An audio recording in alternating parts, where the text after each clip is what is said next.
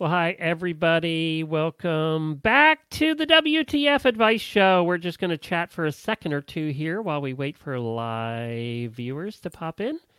We're also going to put this out on the feed, on the auditor feed. Been getting a bunch of new auditors here lately. That's because they heard about this show. That's it. That's what it was. We were supposed to hear a couple, was it last week? And something happened. I got sick. That's what happened. Oh, right. Yeah. Right. Lyme disease kicked up, and by this time of night when I have Lyme disease, forget it. I'm done. Word salad. Word salad. Helena's heard word salad many times. It's funny because when I lived near you is when I was the worst. Because you lived in the mold house. Oh, that's true. That was part of it. You were farming mold in your backyard, in your basement, in your bathroom, in your kitchen. They ended up tearing that house down after we left, too, because of the mold. Wow, that's scary. Yeah, and the owners moved to Tryon down in North Carolina. Oh, really? Mm-hmm. Yeah? Yeah, fox hunting family. That was an awful house. Yeah. In every way, actually. Yeah. The mold did not help. And I was there 24 hours a day, so that didn't help either. No. Yeah, that wasn't much fun. So who do we have? Let's see. Post in the comments your name and where you're from, because sometimes we don't always see. We just see Facebook users. So post in the comments. We can't comment back anymore, guys, because apparently we're not allowed to comment back to a Facebook group anymore. Oh. So that, but we can address the comments. Yeah, we can address them. But okay. So if you're seeing this and comment, let us know you're here. We'd appreciate it. We have a lot of questions tonight, so we're going to get to those. There's Jane. Somebody's got a lot of noise in the background there. Sorry, that's the dogs. They see a squirrel. Oh, no. We make sure we patrol the area for squirrels, so that's part of their job. Jessica, is that you from Orlando? Hey, Danielle. Hey, Danielle. How are you? Danielle lives right where we used to live. Hi, Danielle, Mackenzie, Chattanooga. I like Chattanooga. We've stopped there all the time when we're on our way to Lexington because it's kind of a good stopping spot. Well, you guys have been to Tennessee a couple of times, and I want to go, but I can't go because COVID. I know. We could meet. You've been really good, and we've been really good. We could just get a cabin together in the mountains. Do you know, my mom did that. She and like 4 other people, they self-quarantined for 14 days, and then they met on a boat. So somebody said, my first time catching this live, driving home from the barn. I don't know who that is because it just says Facebook user. You have to tell us your name. So we have to go through the usual disclaimers on this show. If you missed the first episode, this is us dealing with people's issues in a very... Well, Nikki will be professional. I'm not sure. Nikki will be as professional as we let her be. Yeah. That's the first time. The first disclaimer, Helena is going to give to you right now. Can you please read that? I can try. So let's start with the fact that this is an adult show. It's not safe for small ears or for work. After all, it's called the What the Fuck Advice Show. How did we even get that? Everything that we say, we the hosts say on the show is for entertainment only. Please do not think we are giving actual advice to anyone about anything. For that, seek someone more professional than us. And honestly, that won't be difficult. Finally, any complaints, go to jennifer@horseradionetwork.com. Now, Nikki, you actually have credentials. Remind everybody what they are. I do have credentials. Somebody actually gave me a couple licensures. I am a licensed social worker. I'm also a licensed drug and alcohol counselor, and I'm a certified clinical supervisor and a certified trauma professional. So they just keep giving me these. I guess they're desperate. I don't know. Walls filled with yeah, I have one more to go, one more letter to go, and I'll be complete. So. Yeah, somebody just said, do we have to put our name in every time? Yeah, there's some way to give permission to StreamYard that we see your name. If you don't do that, then we just don't know who's talking. So, yes would be the answer to that. So we got hello from Nevada. So like Carol, we see her name. Jane, we see her name. Yeah, but a couple of the others we don't. That's kind of weird. They do that, I would think, So we got a lot of questions here. I'm not sure we're going to get through all of them. This also will go out on the Auditor podcast feed. So if you miss any part of it tonight or come in late or whatever, you can just catch it there. If you don't know how to get to the Auditor podcast feed, just go to the Auditor room on a desktop and go to the announcements section on the left and scroll until you see how there's instructions in there how to do it. Let me see who's... I should have turned my phone off. That wasn't very good, was it? All right, so let's do this. Nikki, you're first up. I'm first up. Okay, let me pull up. This is from, I believe, Anonymous. Yes. Rosie Jackery. How do you deal with a generation of parents who think constant criticism and complaining is a form of just trying to push you to be better and hence a form of love? So, do you want me to answer this one or do you want, Sure, take it away. So I think a lot of it is generational, right? Like we have a lot of our parents who said like, well, my parents gave us tough love and therefore I'm giving you tough love. It's called authoritative parenting. And I think many generations did this and it does come from a place of love usually. However, it doesn't feel like we're being loved when people are like, putting us down or saying, why do you do this? And why do you do that?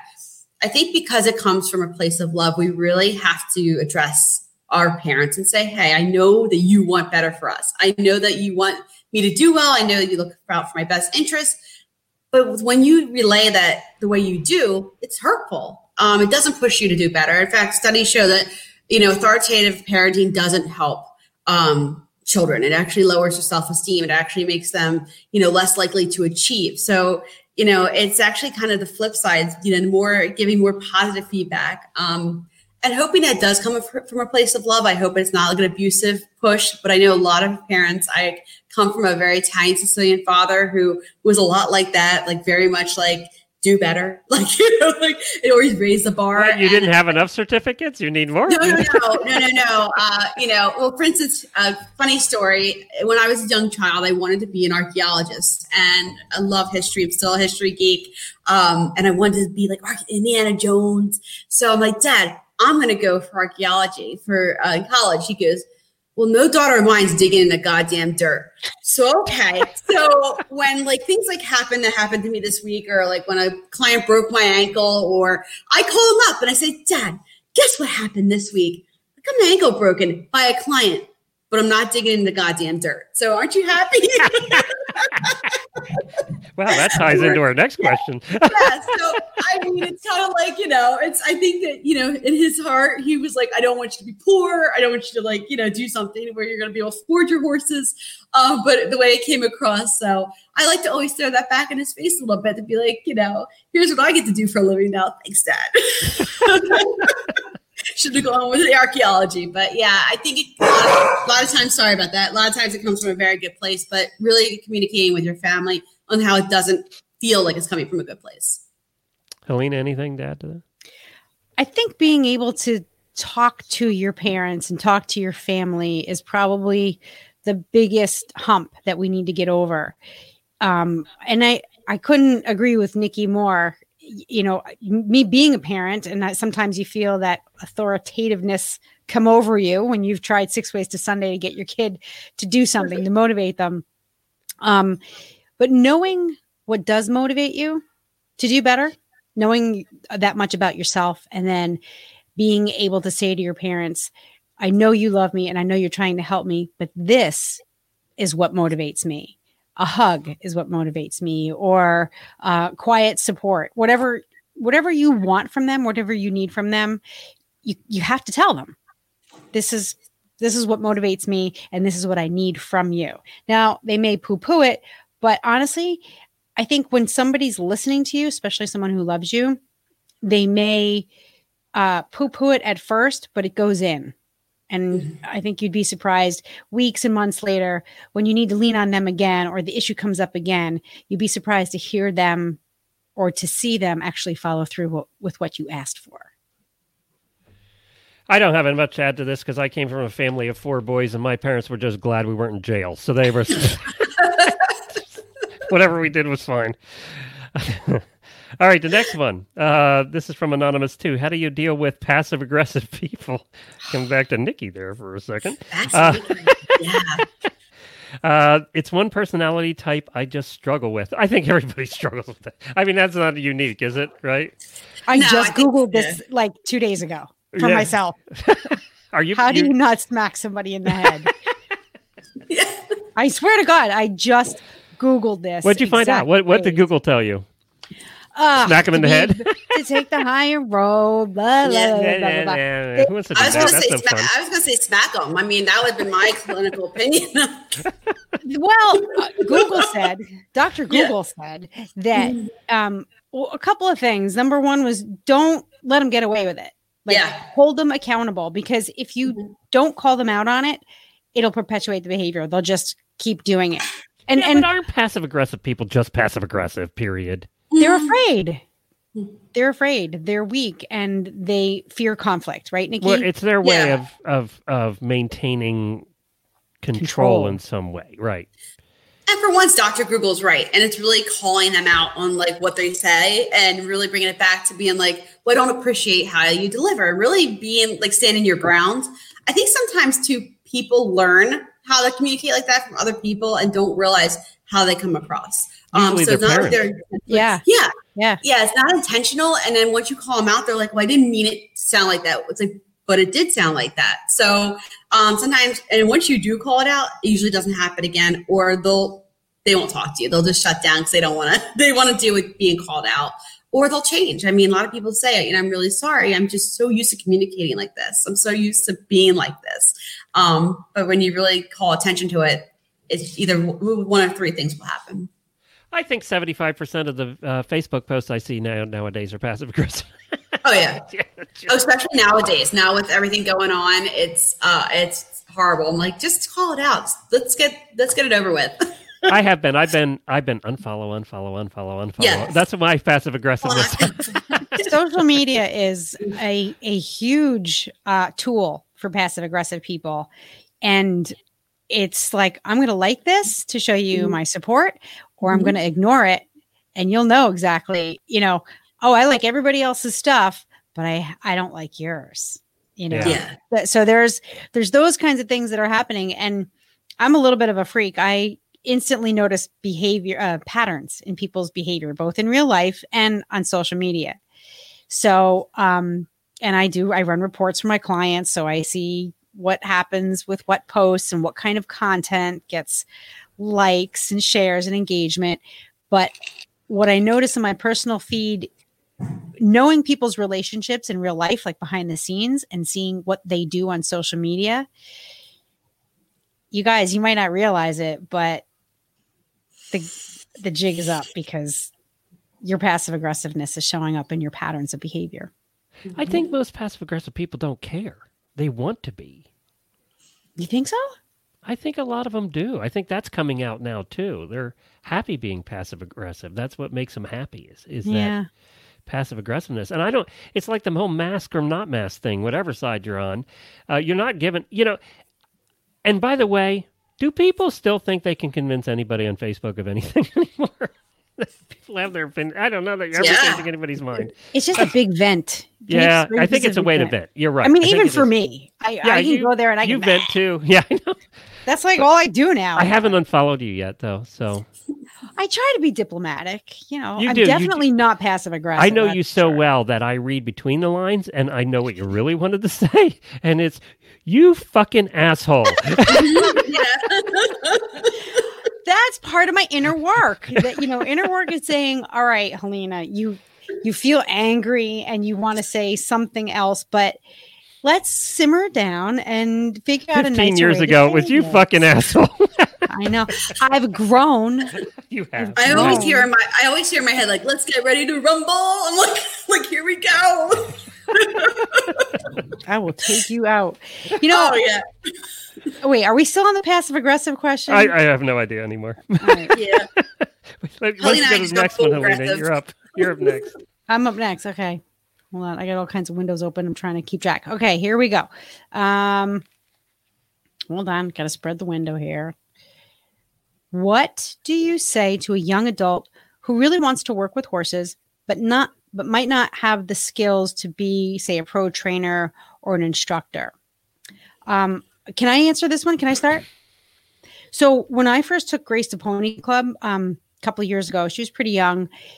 I didn't know much about Pony Club in terms of being a parent of a child. And the kids in Grace's group were so great, but they were so different. And each kid was there for a different reason. And there was one girl who she was riding, but she took a spill on a pony and she didn't want to get back on, but she didn't want to give up Pony Club. So for every rally that they had, she would ask to be the stable manager. And she's like, I don't actually need to ride. And so she got a lot of joy in participating in the activities, but as the manager, she just did all the HA stuff. And she was just so happy. And I thought, I guess you don't really need to get on their back in order to be really good at horses. There's something for everybody, even if you're not talented at getting over fences or clicker training or breeding. And I think, part of this too, she says might not quite have the skills to be a pro trainer or instructor. And not everybody, very few go to be pro trainers and instructors, very few. But working student is a perfect way to do that. Get into work. You're going to learn. And it's going to break you. Or you're going to be out. Right. Yeah. They're going to kick you out. One or the other. It's going to happen.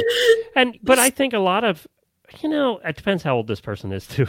It says young adult, so I'm assuming young teenager.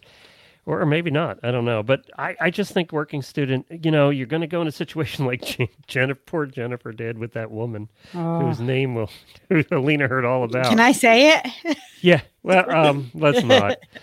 But it was trying. She worked there for 4 summers. And this woman, talk about fuck. Every other word was fuck. And would berate you and just tear you to bits every hour of every day. There was no break. Yet Jennifer kept going back. And I think it just made her tougher is what it did. It made her more resilient. She learned a lot. She did learn a lot. I couldn't have done it for 10 minutes. I would have smacked her. I couldn't have done it. I would have just walked out. You couldn't have done it either. No, you wouldn't. It takes a person like Jennifer to do it. Yeah. Yeah, Jennifer has a way of digesting all of that toxicity and turning it into something. Well, look, she's been married to me for 32 years. Like I said, Jennifer has a way dealing with that. Nikki, have anything to add to that one? Sure. I mean, it's hard. It's hard to tell a young person that, here's your dreams, you can't live them. I think it's, working students is actually a great answer. I was a working student. It really put things in perspective as, I'm not having a horse on my own, on my property. Because I didn't have a horse of my own growing up. So I rode, did whatever I could, cleaned whatever I could to ride. And it really showed me what the lifestyle would be like. And that's the lifestyle, every time I talk, sorry, the lifestyle I really wanted. Also, I would say, I think it's pretty cool that the barn or the camp that Grace goes to is inclusive, because I think a lot of times as equestrians, we focus on jumping or just dressage or just this and not the grooming. I mean, how many kids do we know nowadays that don't groom their own horse? We go to shows that they don't know the art of grooming and how cool that is, to be a part of a groom. I like that, the art of grooming. Yeah. I mean, it's an art. I've seen some braids. I've seen some shiny horses, and I have a gray horse. So I know that it takes a lot to get a gray. And I know there's people who do a lot better job than I do. But clicker training, like you said, Liberty training or, at Liberty, whatever, I don't know what they call it anymore. Going to Monty Roberts and learning like Jamie did, how different ways of just being on the ground and training. I think there's so many outlets that she could probably even be better at and just have to explore. And I think we need to open our minds and be more, inclusive and let people learn different stuff than just jumping or just dressage or just western or just, and stay at that. And there are other things, we've talked about this 100 times, so we don't need to go into it. There are other things you can do in the horse world that's not a pro trainer instructor. I mean, look at us. I mean, we're all kind of working in the, 2 of us are working in the horse world, and we're not trainers and instructors. So there are other things you can do, too. But, all right, let's move on. I threw this one, Nikki, you can read this one. I threw this in here. Sure. This one's a good one. It gave me a little bit of thought. So, Anonymous. Need advice. There's a rider that comes often to our horse campgrounds. She's outright abusive to her horse. I'm not one to usually speak up, but I witnessed her strike her horse in the face 3 times over the course of 2 days. It happened before. I said something because someone needed to help the poor horse. I did talk to the board of directors at our campground, and I'm hoping they will do something. Others have commented on it in the past, but aren't willing to speak up. What would you do? I think the first step you did was great, is going to either the barn management, going to the campground, going to the show officials. One of the things I would say is go to the person and ask, why did you just hit your horse? I think a lot of us have had very poor trainers, and a lot of us have very, very poor teachers that's growing up in the horse world, that hitting a horse was acceptable. Horse bites you, you hit it in the face. I know a lot of listeners, I'm sure, have had that.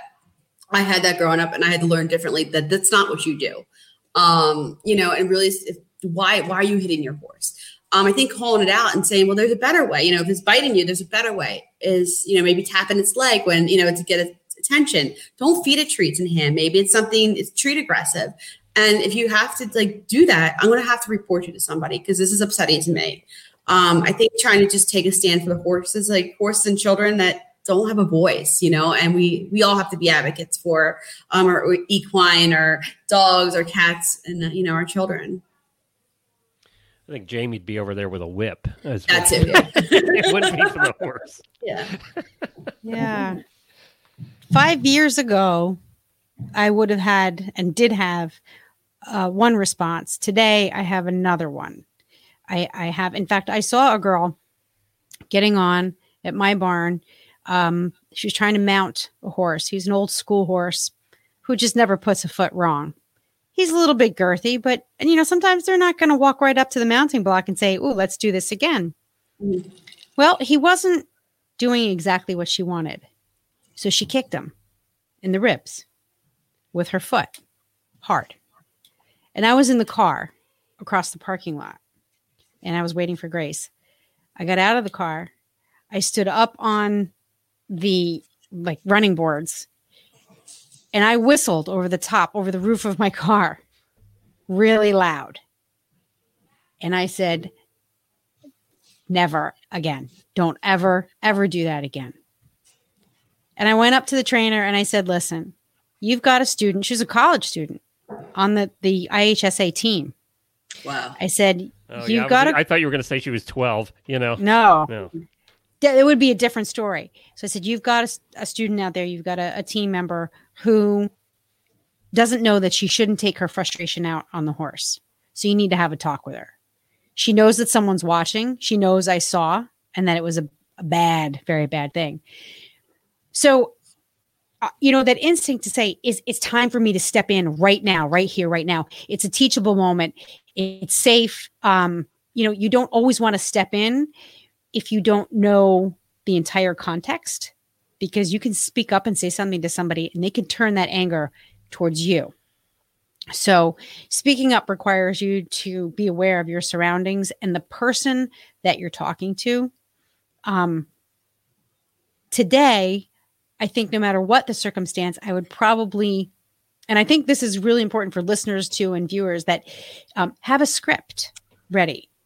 Know what you want to say to somebody like this so that when it happens, your emotions don't override that calm, sensible script that you have, which is maybe, if you're willing, I've read this somewhere, if you're willing to let me show you a better way, you don't need to hit your horse. So it's what I say is reach for empathy first. Try to remember a time in that moment when you were so frustrated and so angry that you just wanted to kick somebody. And then empathize with that person, because if you come at them with anger, it's just going to escalate. You can't meet anger with anger or violence with violence. But if you try to reach for some sort of understanding in what this person is doing and why they're acting out against their horse, you have a better chance of changing the dynamic, of stopping them from hitting their horse again. Boy, I remember back before they used to card in the yellow and red cards in eventing, and they were really more lax about it. God, I remember a few shows I went to, and I was just new with Jennifer at the time, new to the horse thing, where I just saw these, and it was probably high teens, young 20s, just beat their horse around the cross-country course. And, neither one of them should have been doing the level they were doing in the first place, which is usually the case, right? That's why they made all those rules for people couldn't advance, as fast as they were. But you just see them beat their horse all the way around. And it was just sickening to watch. And I didn't know much about horses, and I was sick, watching it. But boy, we've all run across those situations, and it's.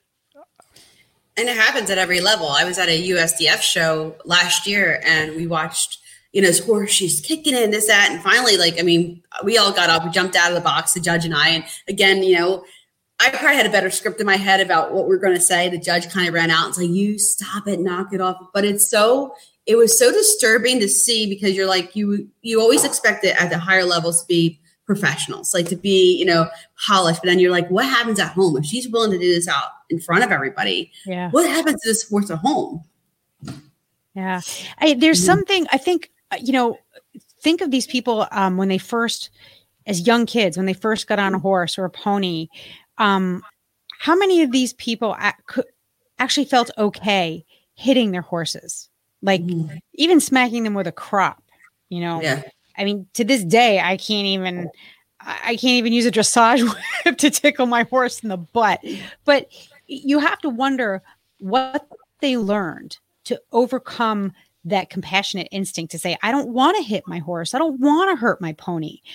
But their instructor is saying, you have to be the boss. You have to, inflict pain in order to be safe and in order to be competitive. And so they believe this and then they become it. They don't just believe it, then they live it. And how do you undo that? How do you change someone's deep belief system? Say you can't hit horses anymore.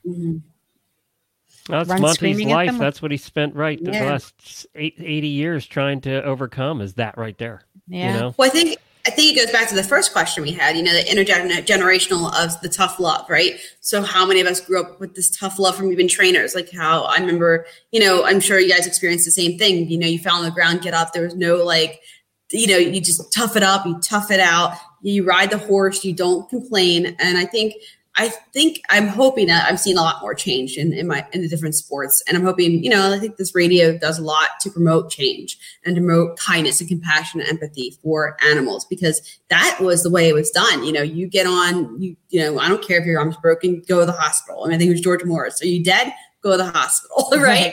If you hitting your horse, whipping your horse, that was acceptable.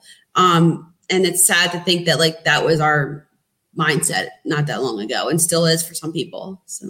Well, and I think, I think Monty always said they don't know any different. That's the way they were taught. Right. We just have to teach them that there's a different way that doesn't involve the violence. So, and, usually abused kids end up being a lot of times they end up being abusers, right? You know that. Absolutely. Because that's what they know. They don't know there's a different way. So it's an education process. And, thankfully there's people like Jamie and other students of Monty's who are going to continue that. And hopefully it builds and us, and us. You're right. Us here talking about it to tens of thousands of people too, There's a book that Horse and Rider Books, Trafalgar Square Books publishes. It's called The Compassionate Equestrian.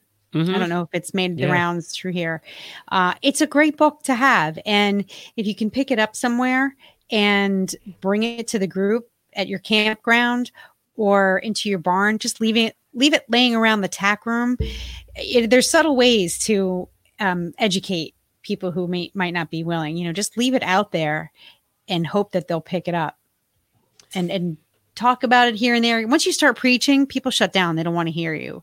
But if you make this kind of information, compassionate information, just there available at their fingertips, you can hope that they would look into it.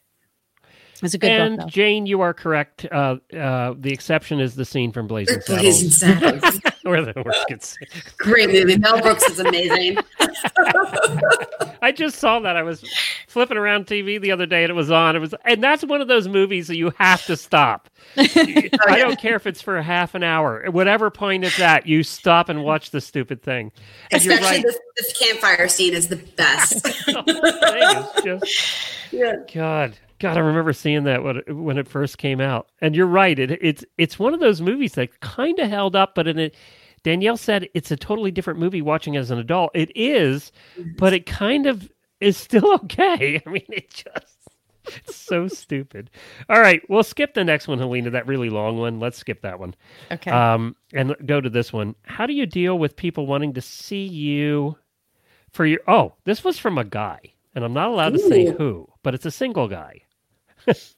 I love this one. You're going to see why I put it in. Well, Yeah. then. You're going to see why I put it in. How do you deal with people wanting to see you for your horses and not you? As an example, I met a former porn star, and after talking as friends for a bit, she was wanting to come over, and once she came over, she went straight to the horses.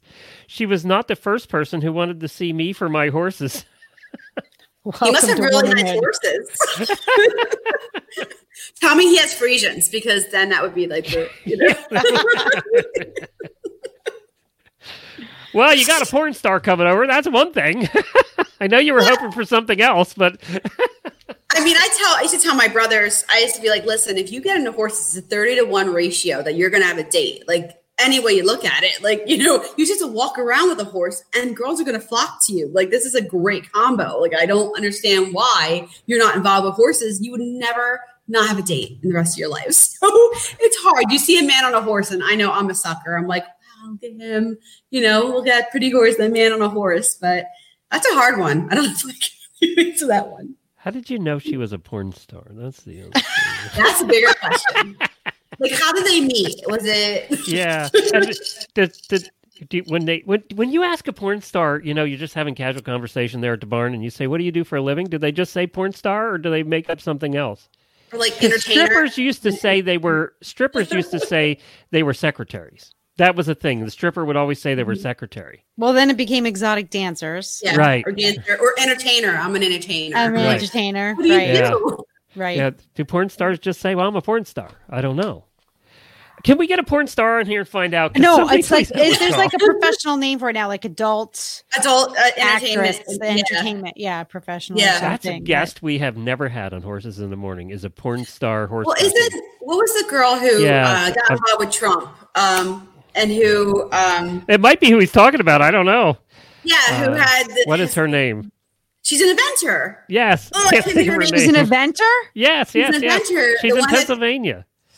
Wasn't she Somebody a knows her Pennsylvania? name. Type it in here. We want to know. Yeah. Yeah, blonde. Yeah, Oh my I can god. picture her. I want to say not. Oh, This is I going to can bother see me. her I can face. picture her too. I can too. Oh well, we'll come back to that. Yeah. all right. I don't have much else other than I just got stuck in the porn star coming to your barn, and your tongue hanging out the entire time. That's all I pictured. he Well, loves you know what? The horses are there. Stormy Stormy Daniels. Your job Stormy to close Daniels. it out. That's it. Yeah, Yes. Facebook user. Stormy Daniels. Thank you. Stormy Daniels. So yeah, it's the horse's job to bring them in. It's your job to close the sale. Oh, there you go. There you go, Yeah. Helena. That's a good answer. Yeah.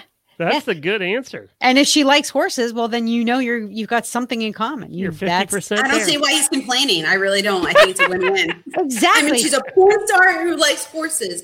I'm going to put the men in the next horse husband episode. Put that on your survey for next survey. And ask the men, like, would you complain if a porn star liked you just for your horse? All right, Nikki, you have the next one. All right, let's see. Let me switch my screen. I have an opportunity coming up to purchase my dream facility. It needs a lot of work to get it back to being profitable, but the potential is real.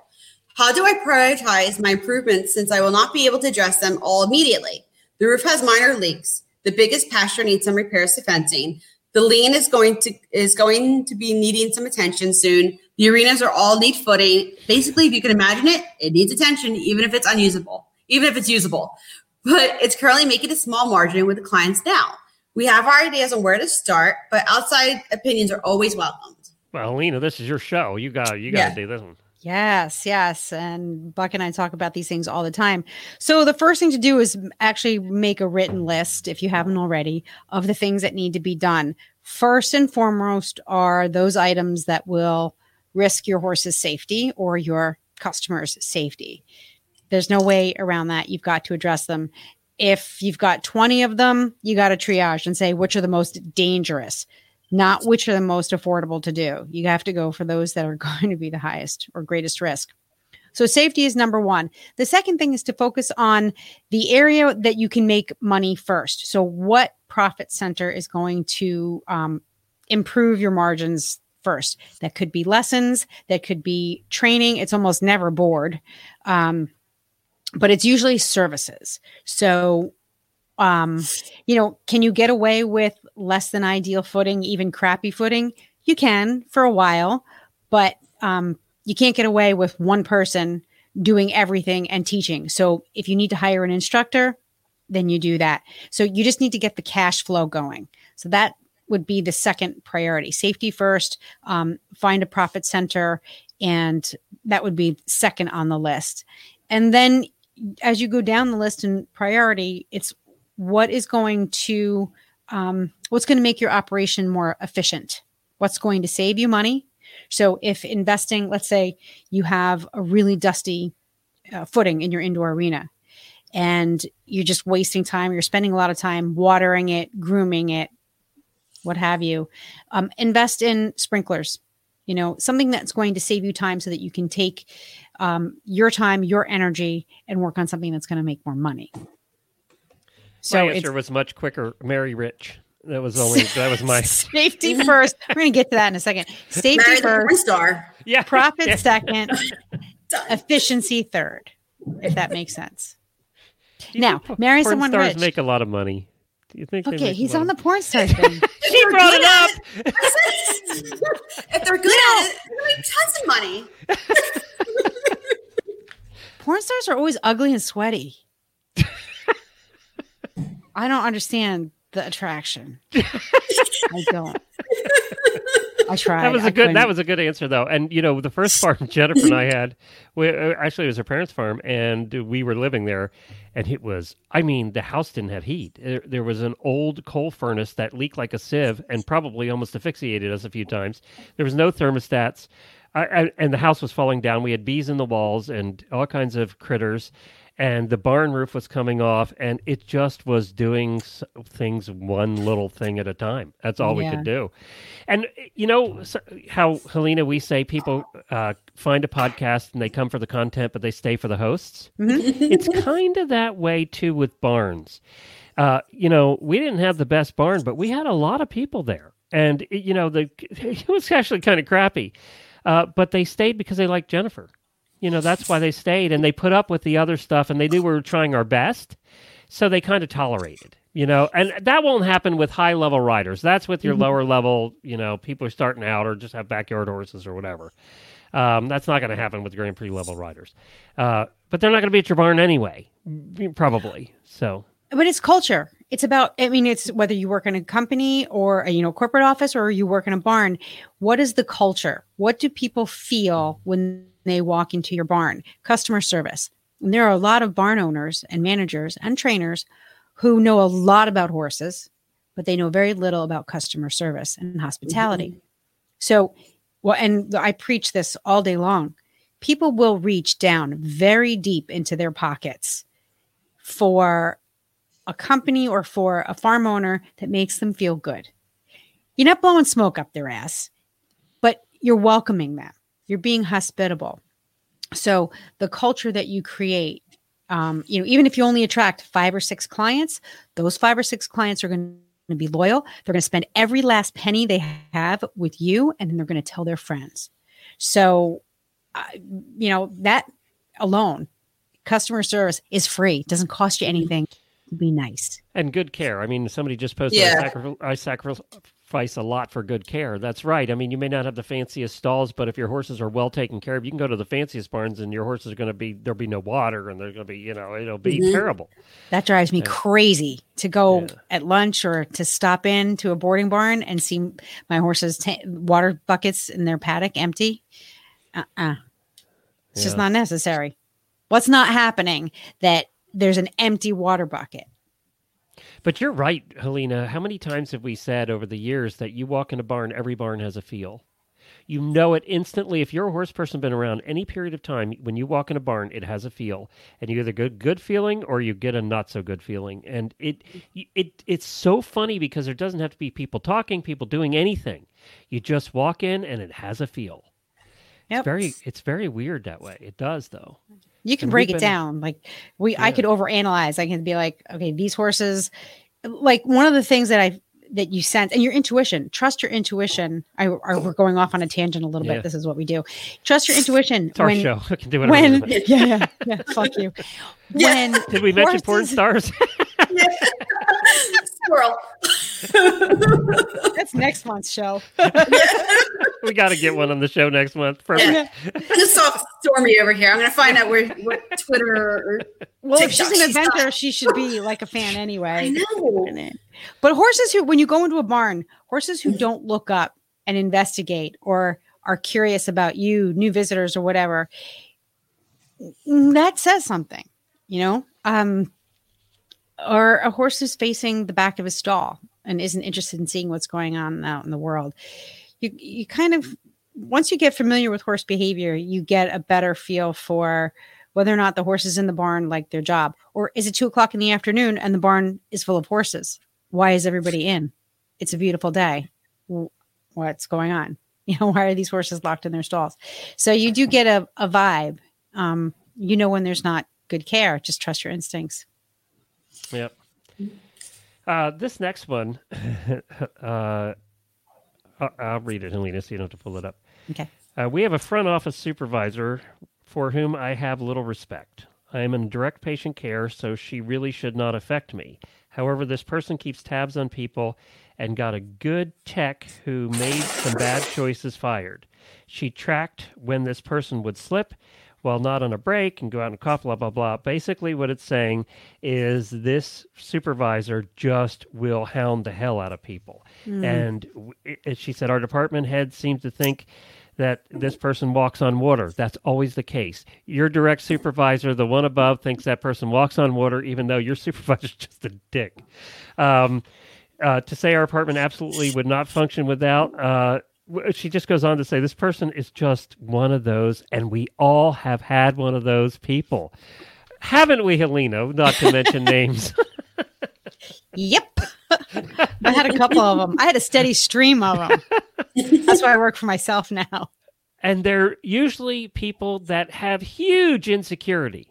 And usually people who don't really know how to do their job. So what they do know how to do is degrade. Right, and make somebody else look worse than them because they're not very good at their job. Office environments are like dysfunctional families. People bring their shit to the table, and they don't care, and they can because everybody needs their job, and they get this much power. Right, power corrupts. That's so true in the office. Nikki, you probably have a ton of things to say about this.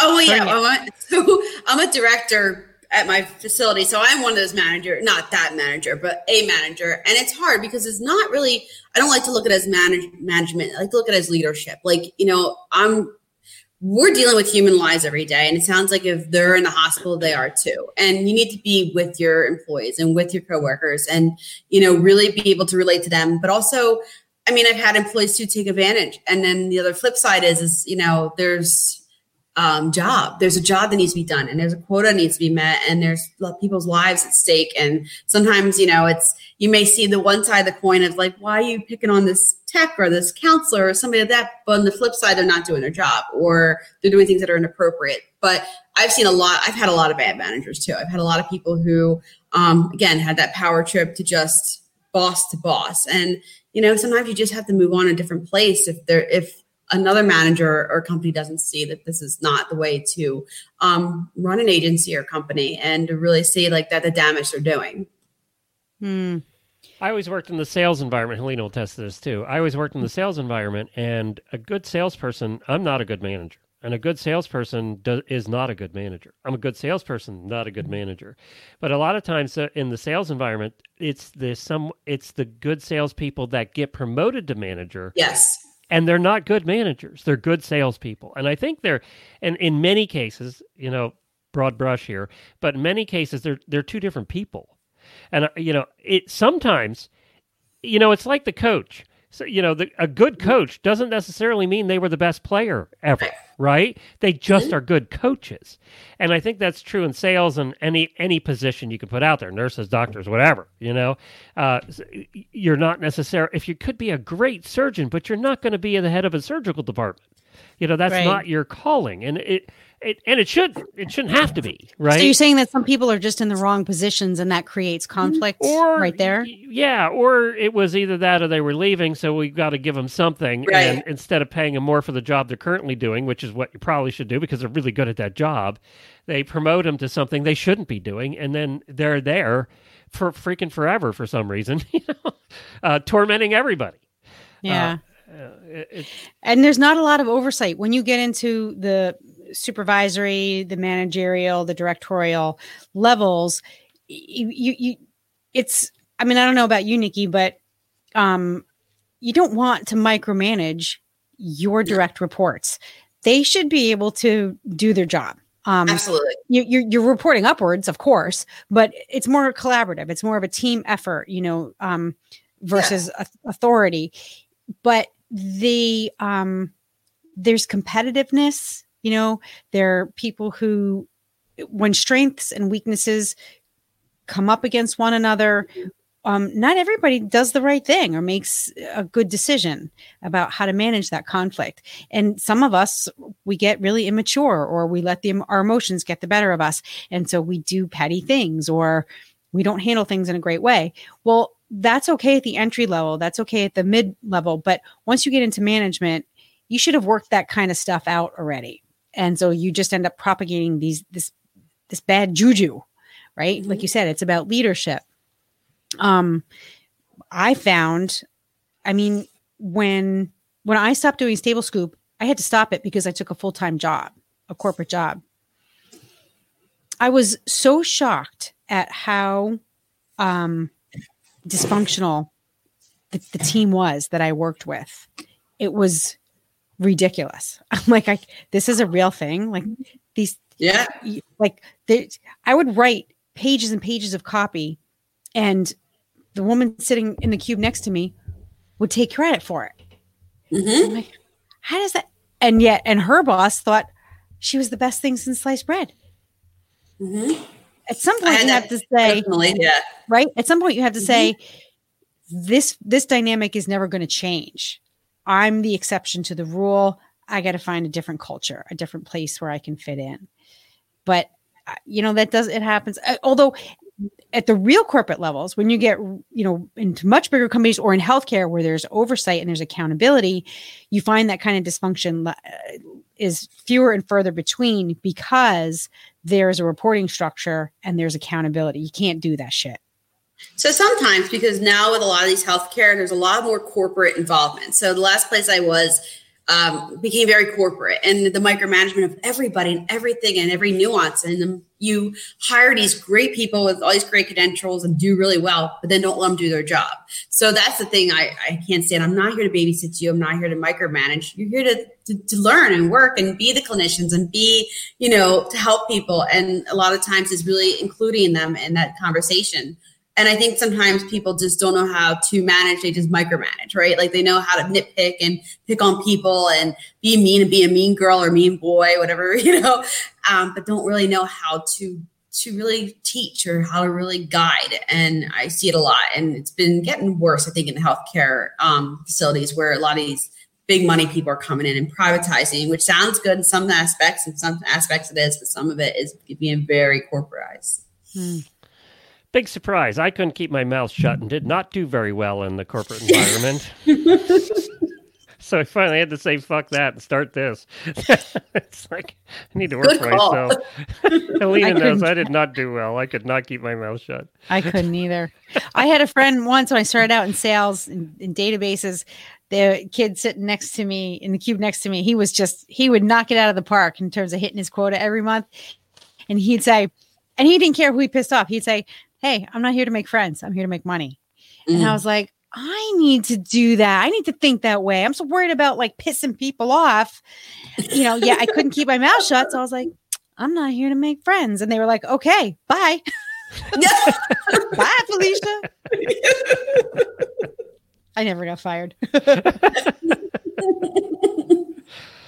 It is true, though. It's so tough. I mean, it's tough when I'm probably making less now than I'm definitely making less now than I made at certain points in my life, but it just feels like I'm doing something that's better for me and better for a community than I ever did in any of those jobs. You know, I feel like we're affecting change more. We're doing something. You know, Absolutely. if it's making people laugh and learn a little bit along the way, whatever that is, I just feel like we're accomplishing more here. You know, just being silly than I ever did in those serious jobs I had. And I think COVID has really taught us life is short, right? So why are we making money for what? Like, what is that really bringing us happiness? Are we really happy in the position we're at? I know that people can't just change jobs and live this magical, happy life all the time, but really assess like what's going to bring us happiness. Because at the end of the day, you know, on our tombstones or on our whatever, is not going to say, well, I made that great, all that money, or, you know, I had this corporate job, or, you know, what's really going to be in the here and now that's going to be fulfilling. And you'll last longer. You'll be happier. And it's about that. It's about having a sense of purpose. It's about feeling gratified in what you do every single day. I say, if you're going to spend 8, 10, 12 hours a day doing something, let it be something that you love to do. And it creates a ripple effect. Like Glenn, horse radio is it's a big boulder in an even bigger pond, and you're creating these ripples, right? And that money can't buy that. You can make all the money in the world, and all you'll do is spend it chasing that feeling you get doing something you love. And sometimes it takes a leap of faith. Like my husband says, you have to have faith to walk through the door. You know, we say when one door closes, another one opens, but nobody ever actually sees the doors that open. We only see the ones that close behind us after they're closed. So you have to take a leap of faith and expect that that gesture on your part is going to invite something better in. You have to have faith that when you let go of the energy, the bad energy that's tied up in this thing that you're doing, in this job that you're working, in these people that you subject yourself day in and day out to, that you're going to free up a lot of energy and something better is going to come in its place. I know it because I've lived it. You're pretty smart. You should do a podcast. No, it takes too much time. You don't make any money. You should be a therapist. You're good at it. Yeah, you are. I'm sitting here. I'm going, damn, she's impressive. I know, right? How many certificates do you have on the wall there? I have bruises. I have scars. I have no friends. And she's Italian. That says it all right there. I actually don't have a lot of friends because I will not compromise some very important principles. I had a friend the other day. I found out that she said something really unkind behind my back. And she said it to someone she didn't think I would run into. It was a woman who sells saddles. And I ran into this woman, and she repeated what this friend of mine said. And boy, did it sting. Boy, did it sting. And I didn't know what to do with this information. Should I confront this friend of mine? Should I let it go? Should I just bail on the relationship, cut her off, ghost her, do all those things? And I said, no, because I need to say something to her because it'll make me feel better to get it off my chest. And at the same time, it'll give her the opportunity to own it. Well, first I wanted to say, is it true? Did you really say this about me? And then if so, I don't care why you said it. You have your reasons. But you need to know that it hurt me. And I consider you my friend, and friends are very, very, very important to me.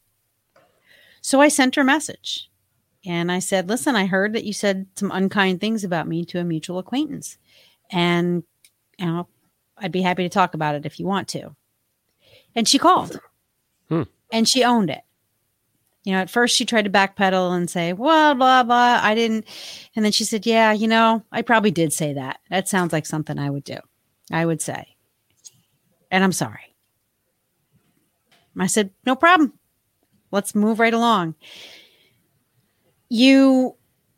But because I have that standard, I don't want to live in a fake world. And I don't think any of our listeners or you guys want to have false relationships.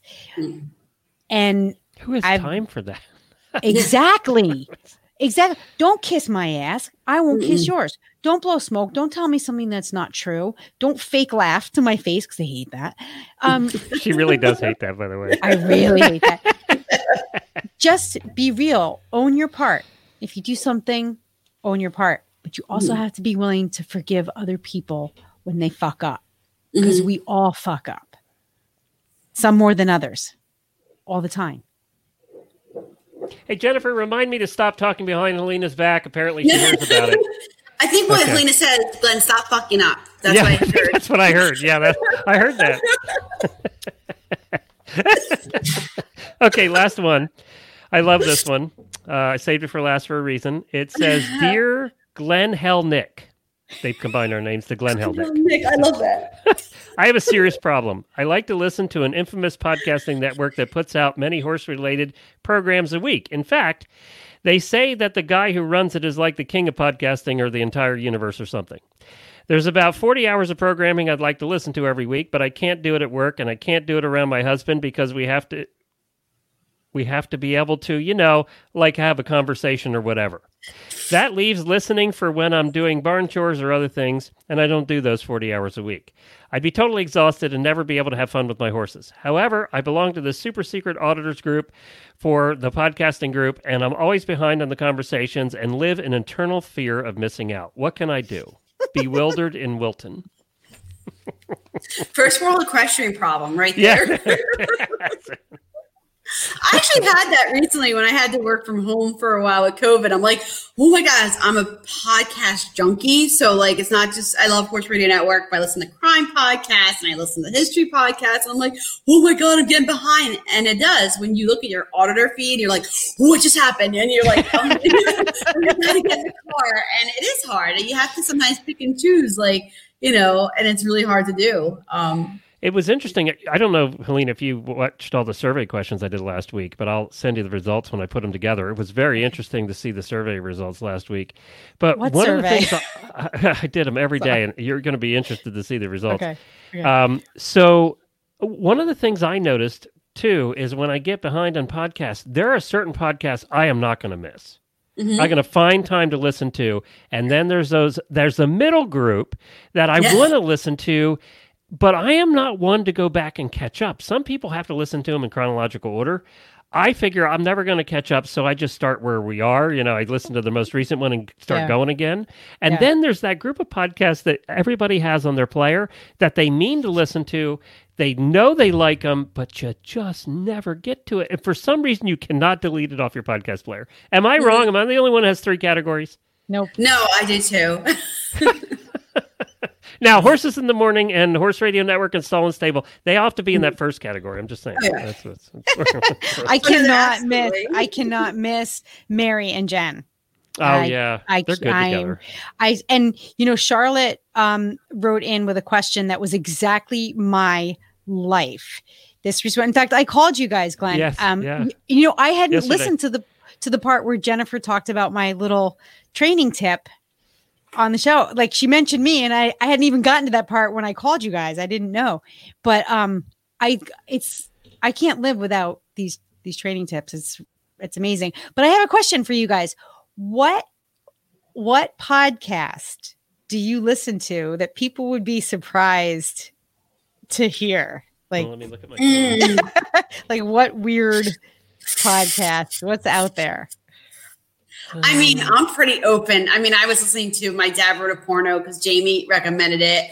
The crime stuff really disturbs my husband, which is amazing because I'll play it all the time. And he's like, there's something really wrong with you. I fall asleep to crime podcasts and crime shows on YouTube. And he's like, I'm scared. I'm scared at night. Yeah, I don't do it. I can't do it either. I do. I go right to sleep. He's like, there's something wrong with you. I'm like, you married me. So let's talk about what's wrong with you. Yeah. I mean, Hit 'em is my first one. I love Jamie because Jamie, I feel like, is my spirit animal on the other side of the planet. And so I have to listen to her. But like, I don't know if there's one's history. I think there's a lot more history, but I'm pretty, nobody's really surprised about what I do. So. Do you have one, Helena? I'm looking at my list, and I think the one I've talked about some of these. So I don't know that they're going to surprise everybody. The one that I listened to one called Food 360. It's with Mark Murphy, who's a Food Network guy. Oh, But he talks to other professionals, chefs and owners of restaurants, and they talk about the business of restaurants, not what to cook, They talk about food and they talk about, how the farm to table and all that stuff, but they also talk about the business. And it's been very interesting during COVID because he's been talking to people who are, having a tough time. Yeah. So I find that one just fascinating because it's my first job, though. I was a cook for a couple of years. So that was my first job. So I think I still have a little bit of that in there. really? I had no idea. Yeah, I was short order cook. I was dishwasher for 2 years and then short order cook at Zinn's Diner for 2 years. I worked the 11 at night to 7 in the morning shift. Oh, God. So, and Zinn's Diner was one of those places where all the drunks came all night long. So there was a line out the door all night. For we your had food? standing room only all night. So we would be cooking. There were times I would have 50 overnight eggs on the grill at one time. Oh my By the time God. you got done cracking with both hands, you were flipping. And by the time you got done flipping, you were putting them on plates. Now, I can you mean- crack with one hand? Yep. You would do 2 at a time. And you Oh, nice. could get 10 or 12 on in no time at all. That's We had talented. one 8-foot grill that was just for pancakes. I'm and that's all hungry. it was pancakes. I'm hungry now. Nice. So I Eggs learned how and to short order pancakes. cook at like the busiest restaurant in the county. And, you learn to cook at fast. You learn to get it done. But yeah, so I still have that thing about restaurants, and I still love restaurants. And I miss restaurants, by the way, Me because we have too. not eaten in yet. I'm And it's starting hard to eat miss them. outside when it's 100 degrees out. Yeah, exactly. Yeah, exactly. You guys need to come to Little Compton. It like barely gets over 82. It's That it's sounds breezy. magical. It is so magical. It's literally 10 degrees cooler than even the next town north of us, which is only Oh my God. like 4 miles from my house. And we have this game that we play when we're driving back into Little Compton. When we get over the town line, we say, okay, it's like 77 degrees or it's 87 degrees. What do we think the temperature is going to be when we pull into our driveway? And so whoever gets closest to the actual temperature wins. But it's always, I guaranteed 5, 7, 10 degrees cooler here. It's really quite pleasant. But wait, we were talking about something else. What was I going to say about Podcasts. What podcasts? Yeah, what's your unusual one, Helena? You didn't answer that. Oh! I listened to something called Rune Soup. What's Rune that? Soup. Do you know what it's about? Not soup, I assume. Witches. Witches. Real, Ooh, Witches. really? real Nice. witch people who talk about real witch things. Like, I'm going to wrote that there's- down because I love the hidden brain that you recommended last time. That right? was Which, good. Yeah. Hidden Brain, I can't do without. But Rune Soup is really interesting. It's by this Australian guy. And he's just got this great voice, and he has all these different guests on, and they talk about everything from philosophy to actual like spells and incantations and concoctions. I'm like, oh, where's my Eye of Newt? Oh my God. I'm definitely downloading that because that sounds like something I would totally love. It's really kind of cool. Sometimes it gets a little out there, but everybody gets a little out there. So that's my weird podcast. There you go. My I weird got to one. recommend an episode. If you don't listen to podcasts, I don't listen to his podcast. I don't like the big name, the Mark Marons and those guys. I don't do them. But there was one episode of the Tim Ferriss Show, who's very popular. It's probably in the top 20 podcasts. And it was Hugh Jackman. It's episode 444. So if you go, it was the best. He's a cool guy. It was, he is an unbelievably cool guy. Just a really cool guy. But this was one of the best interviews I've ever heard on a podcast, ever. Tim had it. He is a very good interviewer. I was impressed with that because the first one I listened to of his, and I've met him at shows. Tim Ferriss. Yeah, Tim Ferriss. It's Tim Ferriss Show, and it's Hugh Jackman, 444. I have never been so impressed with a celebrity as I was Hugh Jackman. He is so thoughtful, such a family man, it just comes across as just a really good guy. And who understands his craft and life. He does yoga every day. Hey, thanks to that interview, I said I got to start doing yoga. I feel like Good. I'm not You're kidding. flexible. I'm not. Yes. You're Wait a minute. kidding. Wait a minute, Lena. Hold on. I'm getting I'm not excited here. flexible. I'm a lump. I can barely bend over. So I got to start doing this. So I looked up the beginner yoga, on YouTube, and I've been doing it now for almost 2 weeks, and I can barely fucking move my body. Why does What did yoga you look start so damn easy? It's not And so it bad when you kills get your going. body. Oh my Right. God. Did you start with like a sun salutation, something easy? Yeah. It's like beginner yoga for 20 minutes, and I can't even do all of that.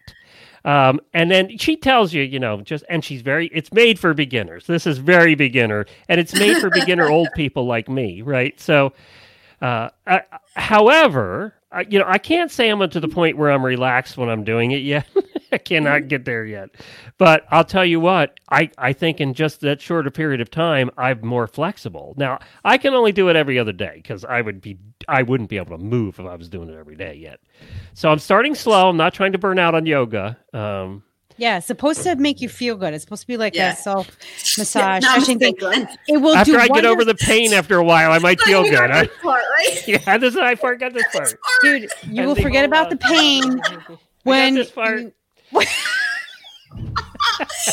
have chair yoga and they have Ow. restorative yoga where you can just lay down and roll around. It's like you can be a happy baby. I for like can't the with rest these of- two. I can't. I have a yoga can't. mat. I have a yoga mat, so I'm official, I think. We gotta get you ready. If we have Stormy Daniels on, you gotta get fit. You gotta get. We can do Stormy Daniels yoga on the next episode. Oh my God. There is, I'm sure, porn yoga. I know there's striptease aerobics for sure because I've done it. But I'm sure there's porn yoga. I don't know what to do with this.